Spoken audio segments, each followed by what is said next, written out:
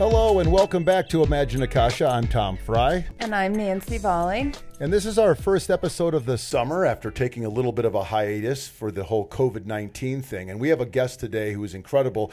She's a hybrid professional who also researches hybrid professional identity. She calls herself a creative disruptor because she blends her artistic, researcher, educator, and designer identities to lead and create innovative strategies. And she's got her PhD from the University of Denver. Dr. Sarah Beth Burke, welcome to Imagine Akasha. Hi, this is awesome to be here. I'm so glad. Well, we're glad to have you for sure. So tell us a little bit about, you said you're a researcher of professional identity. What does that mean, actually? Yeah, it means I'm not a career coach. Start with that. I believe that work involves these three parts, and typically we only talk about passion and purpose. What are you good at? What does the world need? What are your skills? But the third piece is your identity. What do you call yourself? Who are you?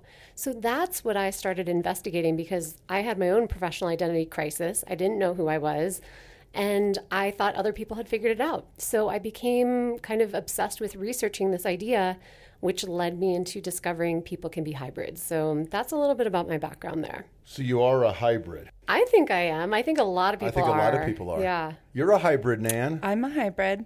You know, I think this is such a wonderful podcast to bring to the masses right now because we are at our biggest unemployment level since the Great Depression.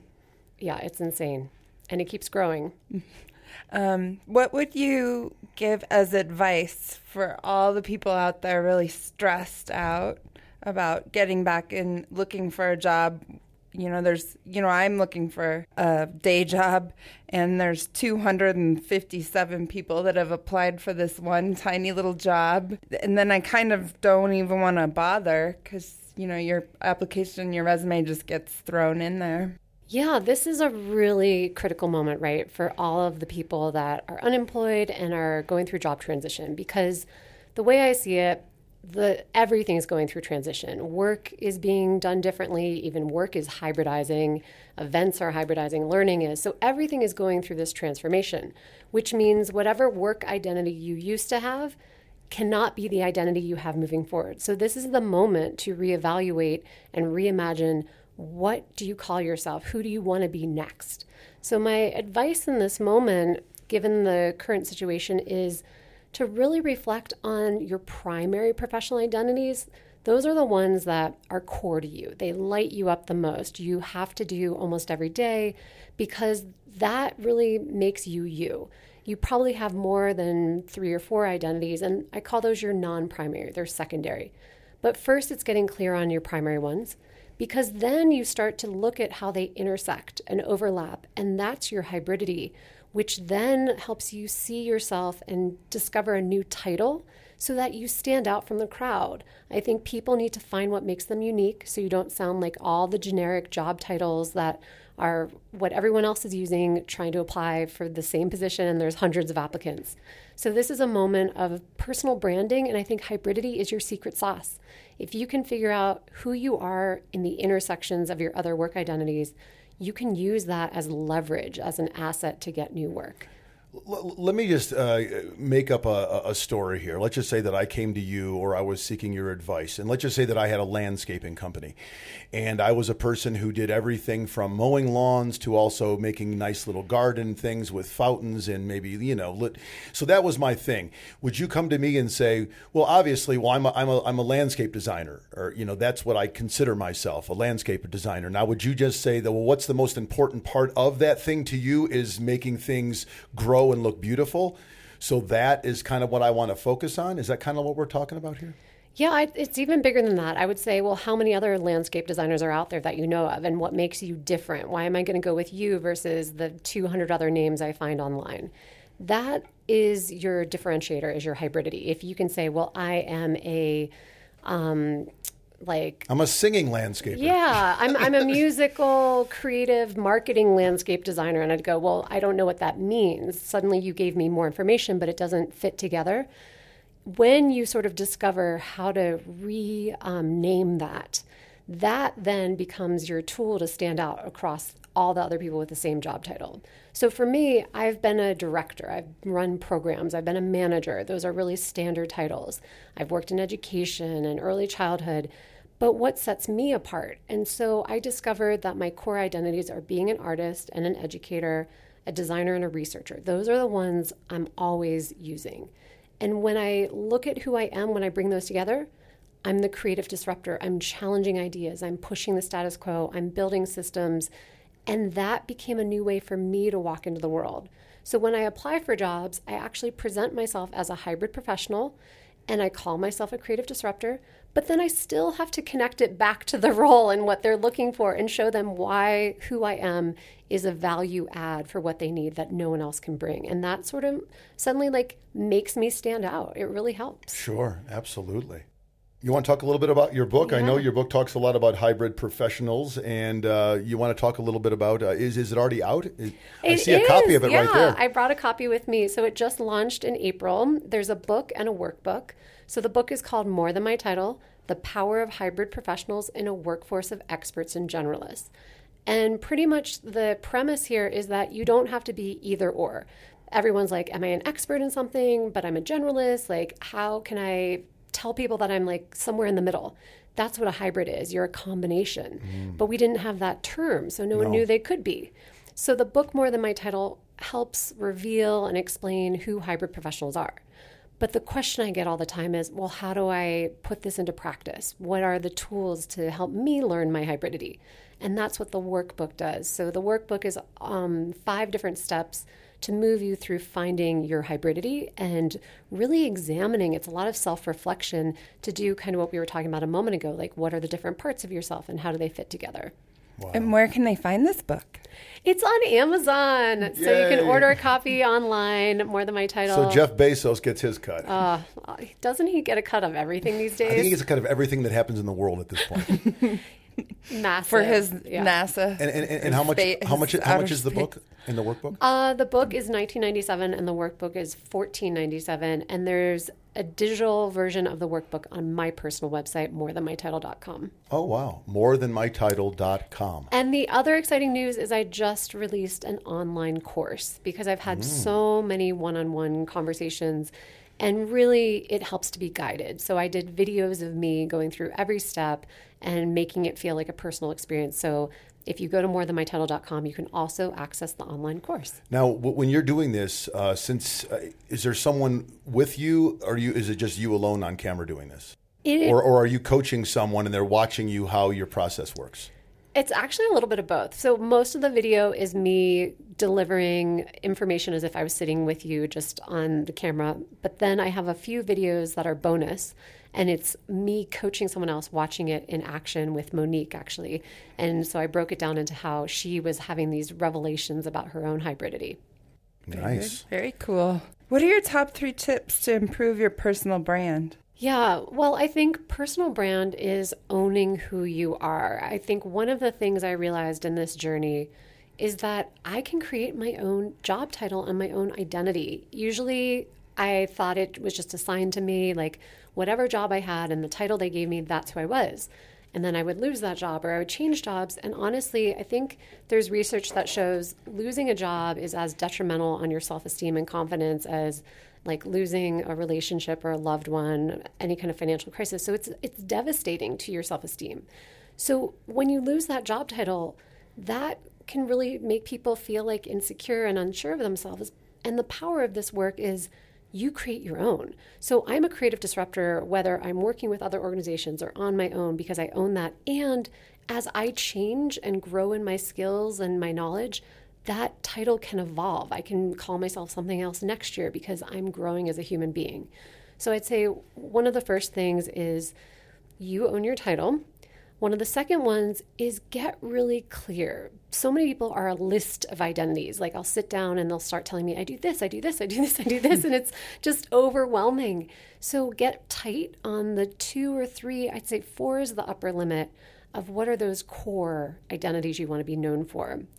And then the last part I think about in personal branding is the relationships between your identities. So if I list to you that I'm an artist, an educator, and a researcher, that doesn't matter until I tell you how they fit together. So if you can clarify that and then own it as your brand, that really is what I think most of this work is about. I was reading a little thing in your book, and you mentioned something about career elevator pitch, and I thought that was an interesting. Did you make up that, or is that something that's? What is a career elevator pitch? Well, yeah, I think how many of us go out networking, and the first question you guys, what do you do? What do you do? And I mean, I'm guilty of it, but honestly, I really don't like that question. It makes me nervous. I feel like every time my answer is not actually what I wanted to say. And so I've worked a lot with startups and, have done business development. And it's this whole idea of what's your pitch? You have to tell it in 10 or 30 seconds, get it across. And I thought, well, what is my personal identity pitch? So I created a hybrid identity elevator pitch. And there's a handout of this in the workbook and on my website. And it's a Mad Lib, and it has 3 parts. And the first part is just introducing yourself and saying you're a hybrid professional and adding your hybrid title if you have one. The second part is listing those primary identities so that you start to kind of unpack what your hybridity is. And the last part is just a sentence, maybe 2 at the max, that explains the relationship. Why do those identities matter? How do they fit together? And I can deliver that in about 10 seconds, and people just really light up. You can see that it helps people have a better conversation and be more intrigued, and it gets the ball rolling faster when I do it. I always hear the one entrepreneur, and then you find out she drives for Uber. It's like, well, I'm an entrepreneur. Oh, really? Well, I drive for Uber, but what I really want to do is be a psychic or whatever they want to do. So. Yeah, and that's the bigger framework I haven't mentioned is this notion that there's 3 types of professional identity. And first of all, there's singularity. So that means you can just be one thing for work or one thing in the workforce, and that's typically experts and specialists. But then you've got this whole bucket of multiplicity. And so that's people that do a lot of things. I'm an Uber driver, and I'm a musician, and I do landscaping and this. So they have a lot of work identities, but those identities don't fit together. You don't understand the intersection. Right. And the third type of professional that we just haven't really realized is hybrids. And those are people that have multiple identities but are integrating them. And that's totally different than the other types. Right. So in other words, while they're driving you in the Uber, they have a bonsai in the front, and they're trimming the bonsai. And then they're singing to you one of their new songs. And it's like, that is your hybrid, man. Yeah.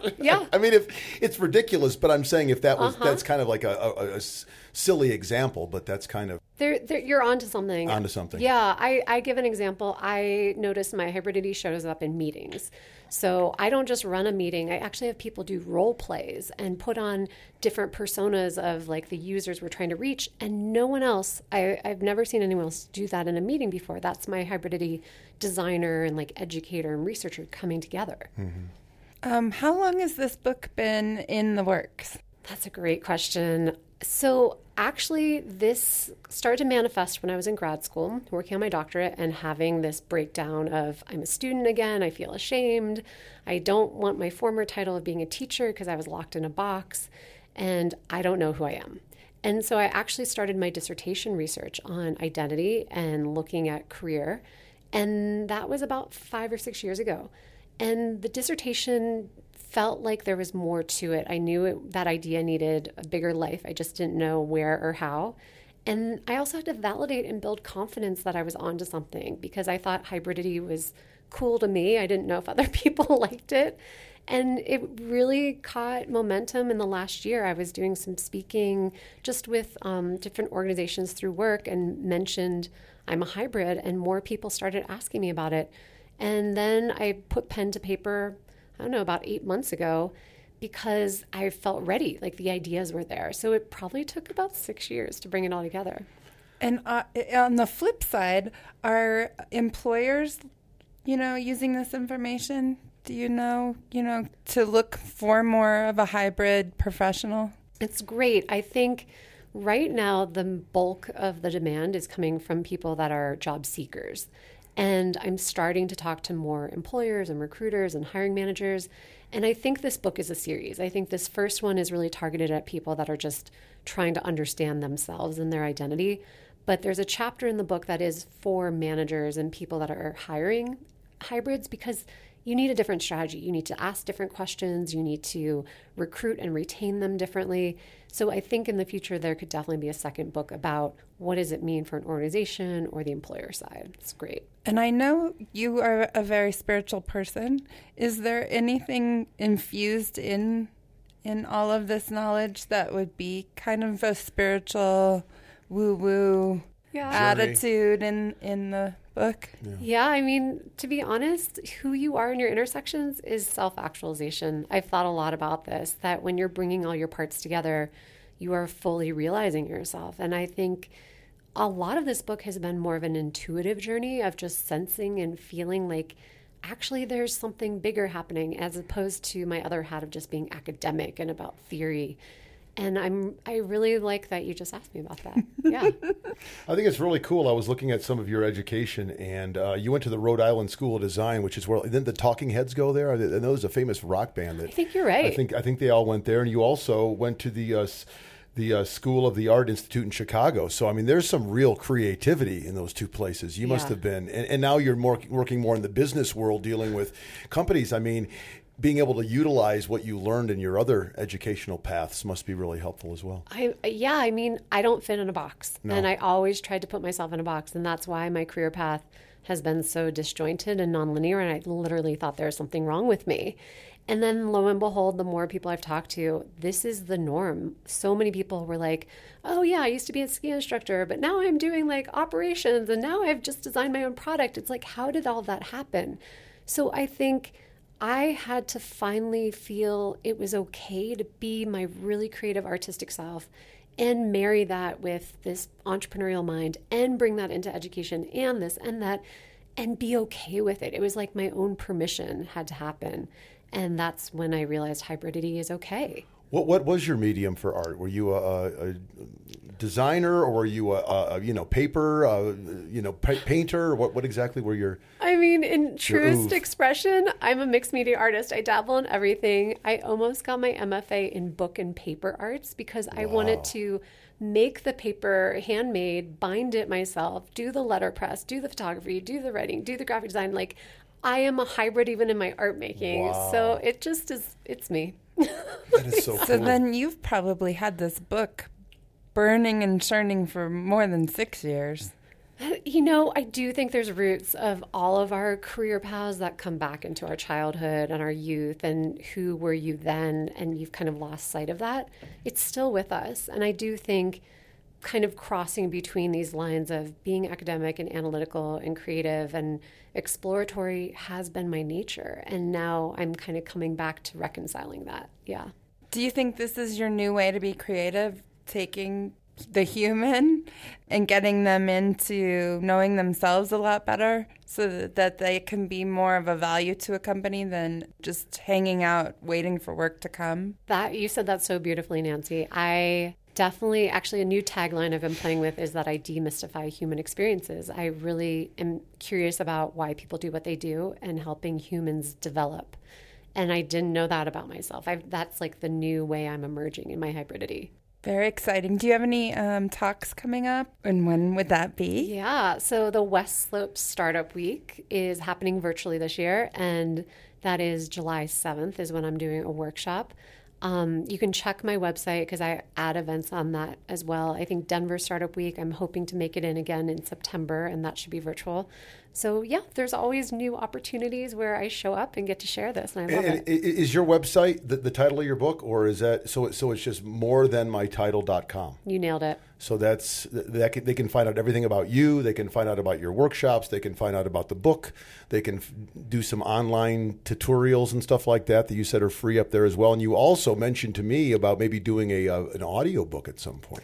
Yeah, I definitely think more people are listening. Like, podcasts are blowing up. Yay! Yay. So I want to record the book into an audio version. Well, you have a nice voice. Oh, thank you. I mean, normally I would offer my services because that's what I do for a living. You have a great voice. Thank you. I'm a voice actor, but one of the things that I never do is books on tape or audio books because, you read a book and it ends up, you have 8 hours of recording, and then you got to go back and edit it down, and it's like you spend all this time doing this, and it ends up like, I only got paid $500. It's like I could make that doing a 30-second commercial. I'd rather do that. It's because I'm lazy. And you have a low attention span.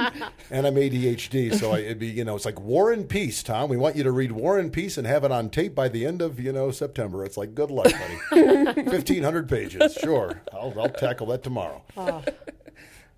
Glad I don't have to read it. Yeah, me too. My mom read it in high school. War and I Peace. had never read War and Peace. Tolstoy, Leo. Did you read it? No. Cliff's Notes. How do you know who wrote it? Leo Tolstoy? Are you kidding? I He's don't like think one of I've the read most- anything of his. Well, he's Russian, so it's all been translated into English. So you probably never read any of his original works, but Have you? no. So, But I know how he's do- Russian, how do you and I know my mom read the book because And it's how do supposedly you- that the longest book. It's one of those books that's like it's very difficult. My mom read it in high school, and they say it's one of the most difficult books to read because it's not Judy Blume, it's not Super Fudge. I don't think I read that one either. Oh come but- on, we all read Super Fudge. You know, a hard book for me to read was the J.R. Tolkien's. Oh, Lord of But the I had to Rings. read that like 10 times because all the names. So many I would names. lose the names. I and- get confused too when I hear people talk about like Game of Thrones and they say Yeah. Daenerys and all these names because when you're seeing it on TV you can kind of say okay, well that's Daenerys, I see what she looks like, or that's so and so, but when you're reading it you have all these names and they're not easy names like Joe and Bob and it's and like it's King of the Hill and the well, not Troll King of Hill. the. King of the Hill. God damn it, boy! Well, not King of the Hill, but I'm just Right. making stuff up. Yeah, those names, those fantasy lands get really. King of the North. King of the North. Although I do think J.R. Tolkien was toting the line You're between missing this an R. life. It's J.R.R. Tolkien, isn't it? J.R.R. Tolkien. That second R is very important. He'll probably be okay. Those Middle Earth people that probably have transverse parallel universes. I think he probably is one of those. Yeah, no, he's very interesting. And Led Zeppelin, I'm a fan of Led Zeppelin. Robert Plant was a huge fan of J.R.R. Tolkien, and there's a lot of mysticism and stuff in some of his songs where he actually makes reference to that. So Very cool. you just need another initial in your name and you'll be set. That could be part of your identity. Nancy SS.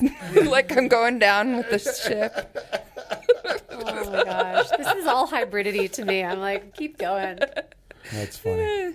So how have you been during the whole COVID thing? How have I been? I think I've been trying to find my grounding. It's been just that period of like, what's up, what's down, and it's been really introspective. I think it's been good to just chill. I like this idea of there's no FOMO anymore. There's nothing to miss out on. And we're all in the same boat. And if you get dressed today, that's great. And if you don't, it doesn't matter. So that's been nice to just be myself, It's whatever kind of that been. is. I think it's been a reset for a lot of Yeah. people too, and I think it has been because, like you said, that's a good point. I hadn't thought about that, but you feel like you're missing something. Oh, there's a concert, there's a game, there's this, there's that, but it's like we're all in the same boat. None of us are going to concerts, none of us are going to games, none of us are going to see movies. We're all watching the same shows on Netflix and Prime and all that kind of stuff. Yeah. It's like we're all kind of in this together, and I don't know. I kind of liked it a little bit. I kind of liked it. You love to be in the house.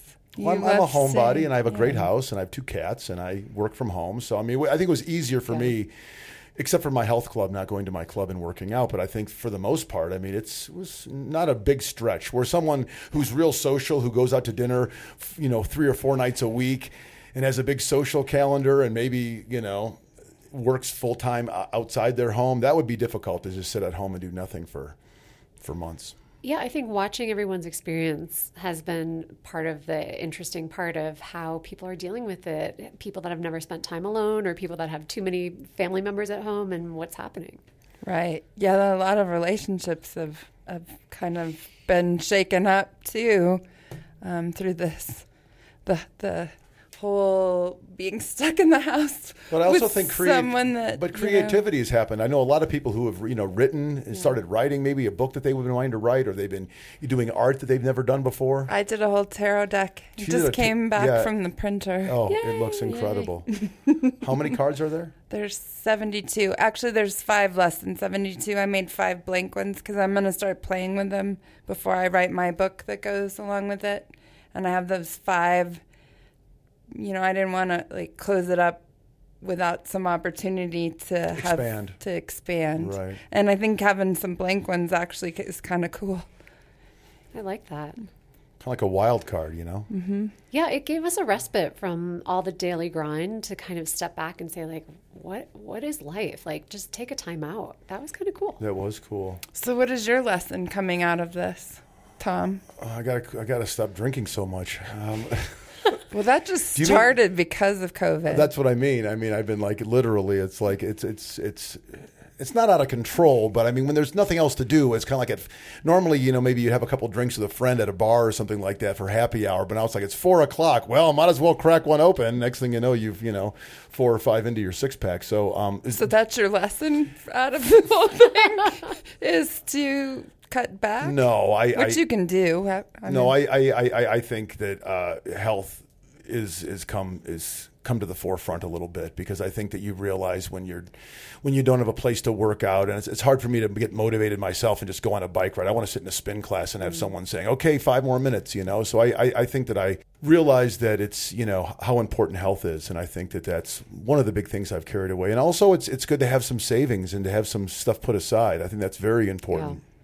Because a lot of people don't have that. And when they're faced with a situation where their work stops abruptly, do you have enough money to get by a couple of months? And I'd say most people say no. Yeah. So. Yeah, And that's how about- eye-opening. What about for you, Nancy? For me, I've really learned a lot about myself, and I want to make sure that I keep myself as important as I have become in everything that I do. I'm a overworker. Sometimes I get lost in relationships, and I've come to realize all of that. And then I'd like to work smarter and not harder is what I have realized. And this whole Zoom thing, I'm really enjoying doing readings on the phone or on Zoom where I didn't have to get dressed and I didn't have to clean my home. There's a spot in my home that's always, presentable. So, that to me is working smarter and not harder. And, I think that that's my big takeaway, to keep me important. How about you, Sarah Beth? What have you learned? I think I've been too hard on myself. I think I pushed myself way too much, and I was overcommitted, and I was the girl that would, work out in the morning and then have a full day of back-to-back meetings and then go to a networking event and a happy hour and then come back home and walk my dog and then get back on email and maybe go to bed at 11. And that was my cycle, and I didn't know how to break it. And COVID just stopped everything in its tracks. And I think first, I've just been so surprised how tired I've been. I've still been sleeping, and I think my body's just recovering from all of that. That, and I think the collective energy is exhausted. I think we are all of our stress individually is going somewhere up in a cloud and then raining back down on us. Yeah. So I think it's not just you that is tired. I think we probably all are tired. I think we all need a vacation. I mean, really. I mean, it's even though we've been, maybe haven't even been working as much. I mean, even people who are working from home, certainly you're slacking a little bit when you're working from home. But I think we all just need a vacation after all of this. Just time to decompress and, be out in nature and be away from, where we are now. I mean, I just want to get on a plane and go to Europe and just kind of walk around on some streets and see some, art and different things like that. I mean, I'm just sounds amazing. I know, me too. But you can't get on a plane over there yet. Yeah. Where did you grow up? I actually grew up in the Western Slope in a little town called Basalt, Colorado. I've heard of Basalt, sure. It's pretty cute. It's near Aspen. But then after high school, I moved all around the country. I was finding myself and going to different grad schools and changing jobs. And then I came back to Denver. Good for you. And when since you've been here, I guess you're a member of the Denver County Cultural Council. Yeah. What's that? So Denver is part of a few counties in the region that make up the Science and Cultural Facilities District. And we're actually a model in the nation.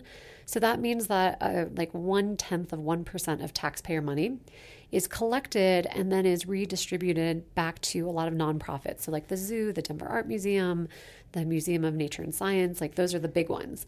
But there's 3 tiers. And I'm in tier 3, which is the little itty bitty nonprofits, little choirs and dance groups and little museums and galleries. And so I sit on a council that's appointed by the mayor. There's 11 of us. and we look at that taxpayer money and distribute it through a grant making process. So I get to review these. It's a 6-year commitment, and kind of watch the changes in our landscape of what's going on in nonprofits in Denver. That's very cool. That is really cool. I didn't know that. And the thing that bothers me most about what she just said is 0.1% of taxes are going to this. And you think about when government, cuts like PBS and they cut cultural and art things. It's like it's such a small little slice of the pie. And when you think about like our military budget and you think about our budget like that, and they're really worried about they're taking an endowment for the arts away and stuff like that. 0.1% of our taxes are going to things that are like so important as art and culture and stuff. Oh, it's my crazy. God. We gave out $2.3 million. I just finished the grant cycle like 2 weeks ago, and that was across 87 different organizations. So like the smallest grant might have been 10 times that much. Yeah, it's fascinating. It's definitely my civic duty, and I learn a lot about how our systems work, how government works. And so this was interesting just because racial injustice is so big right now.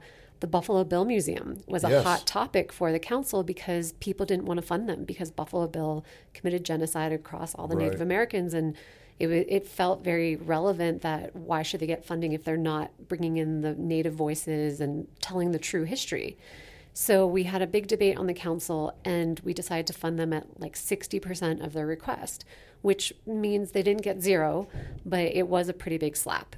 And what happens now is our decisions go in front of city council, and this will now become a statement in front of them where they'll realize they need to look at their historic landmarks and designations because the city runs Buffalo Bill, the museum, and that will make them reflect on how are they being more inclusive and equitable and relevant in today's age. So there's a ripple effect of this work. My great-grandfather was friends with Buffalo Bill. No way. Yeah, and very interesting. He used to come to Colorado once a year for the stock show because he owned, he owned canning factories and he owned some other stuff, but I think that he came here to get some I don't know if it was for animals to be used or whatever, but he would stay downtown at the, what's the really nice hotel? The Brown Palace? The Brown Palace. He would stay there, and then he would always meet up with Buffalo Bill, and they would like sit on his porch and talk stories and stuff. Wow. Little do we know that, looking at it now, it's like, he knew Buffalo Bill, the, genocide mother. It's like, I know.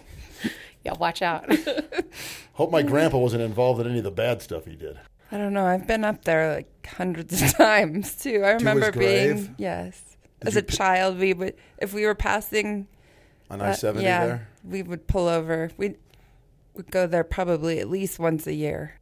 I mean, it is such a different world, and only in like 3 months, we have changed and become more aware. Yeah, I think people are waking up in ways where when everything else gets quiet, finally the most important issues of our day and age can be seen.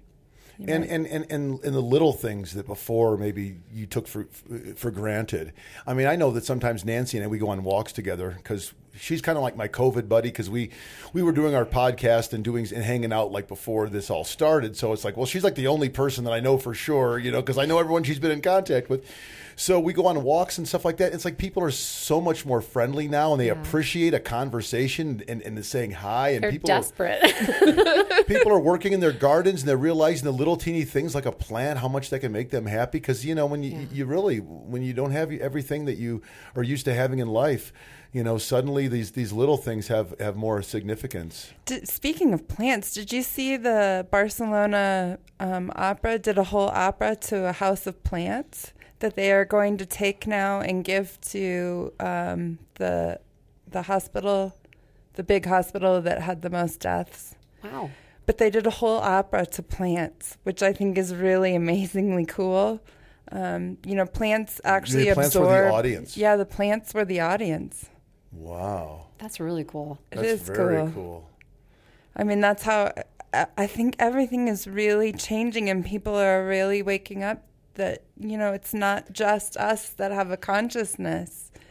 Plants do too. And also, though, you also are seeing the I don't want to get political, but you are seeing, the people who are so, anti-wearing the mask, anti-COVID, think that it's, don't believe in science. Those people are becoming much more obvious because when you walk down the street, they're the ones not wearing the mask, or they're the ones who, I'm saying, before you didn't know. It's like, well, I don't really know what your political or your social beliefs are, but when you see someone, walk into a store and they're the only one not wearing the mask, it's kind of like, okay, well, I know what this guy's all about, Although I like to take a walk without a mask. Well, I don't mean necessarily that, but I mean like in a store. You know what I'm saying? Like I walked into a grocery store and I see this guy not wearing a mask, and it's like, well, I almost guarantee he's a Trumper. It's like he's the only one not wearing one. This is our society right now. Right. Yeah. No. Questioning everything. Yeah, and everyone. But I have always been a firm believer you should question. You shouldn't just take... No, of course you shouldn't just take being herded into the kennel. Well, my dad's an infectious disease doctor, and he knows what this disease is. And and I know that he's not just trying to get me to wear a mask because he's pissed at me. I mean, he knows that's going to reduce the spread of it. So I mean, I don't know. Or at least you touching your face too. That's how I've thought about that mask the whole time. Oh yeah, touching your face. Yeah. Well, this has been really fun, Sarah Beth. I am so glad I got to share this with you today. I think hybrids are sort of this unseen, unspoken movement, and I want to make it big and broad and help everyone find their hybridity. Become a household word and a household Absolutely. name, yeah. Like, can you imagine applying for a job and they're like, what kind of hybrid are you? Like, that would just change the game. And how can they find you again one more time? Morethanmytitle.com has all the good stuff. That's my website. More Than My Title, Title. Morethanmytitle.com. And I think that's a wrap. It is. Thank you. again. Thank you so much, Sarah Beth. I really love enjoyed you. it. I love you both. Thank you. Thank you. Bye-bye.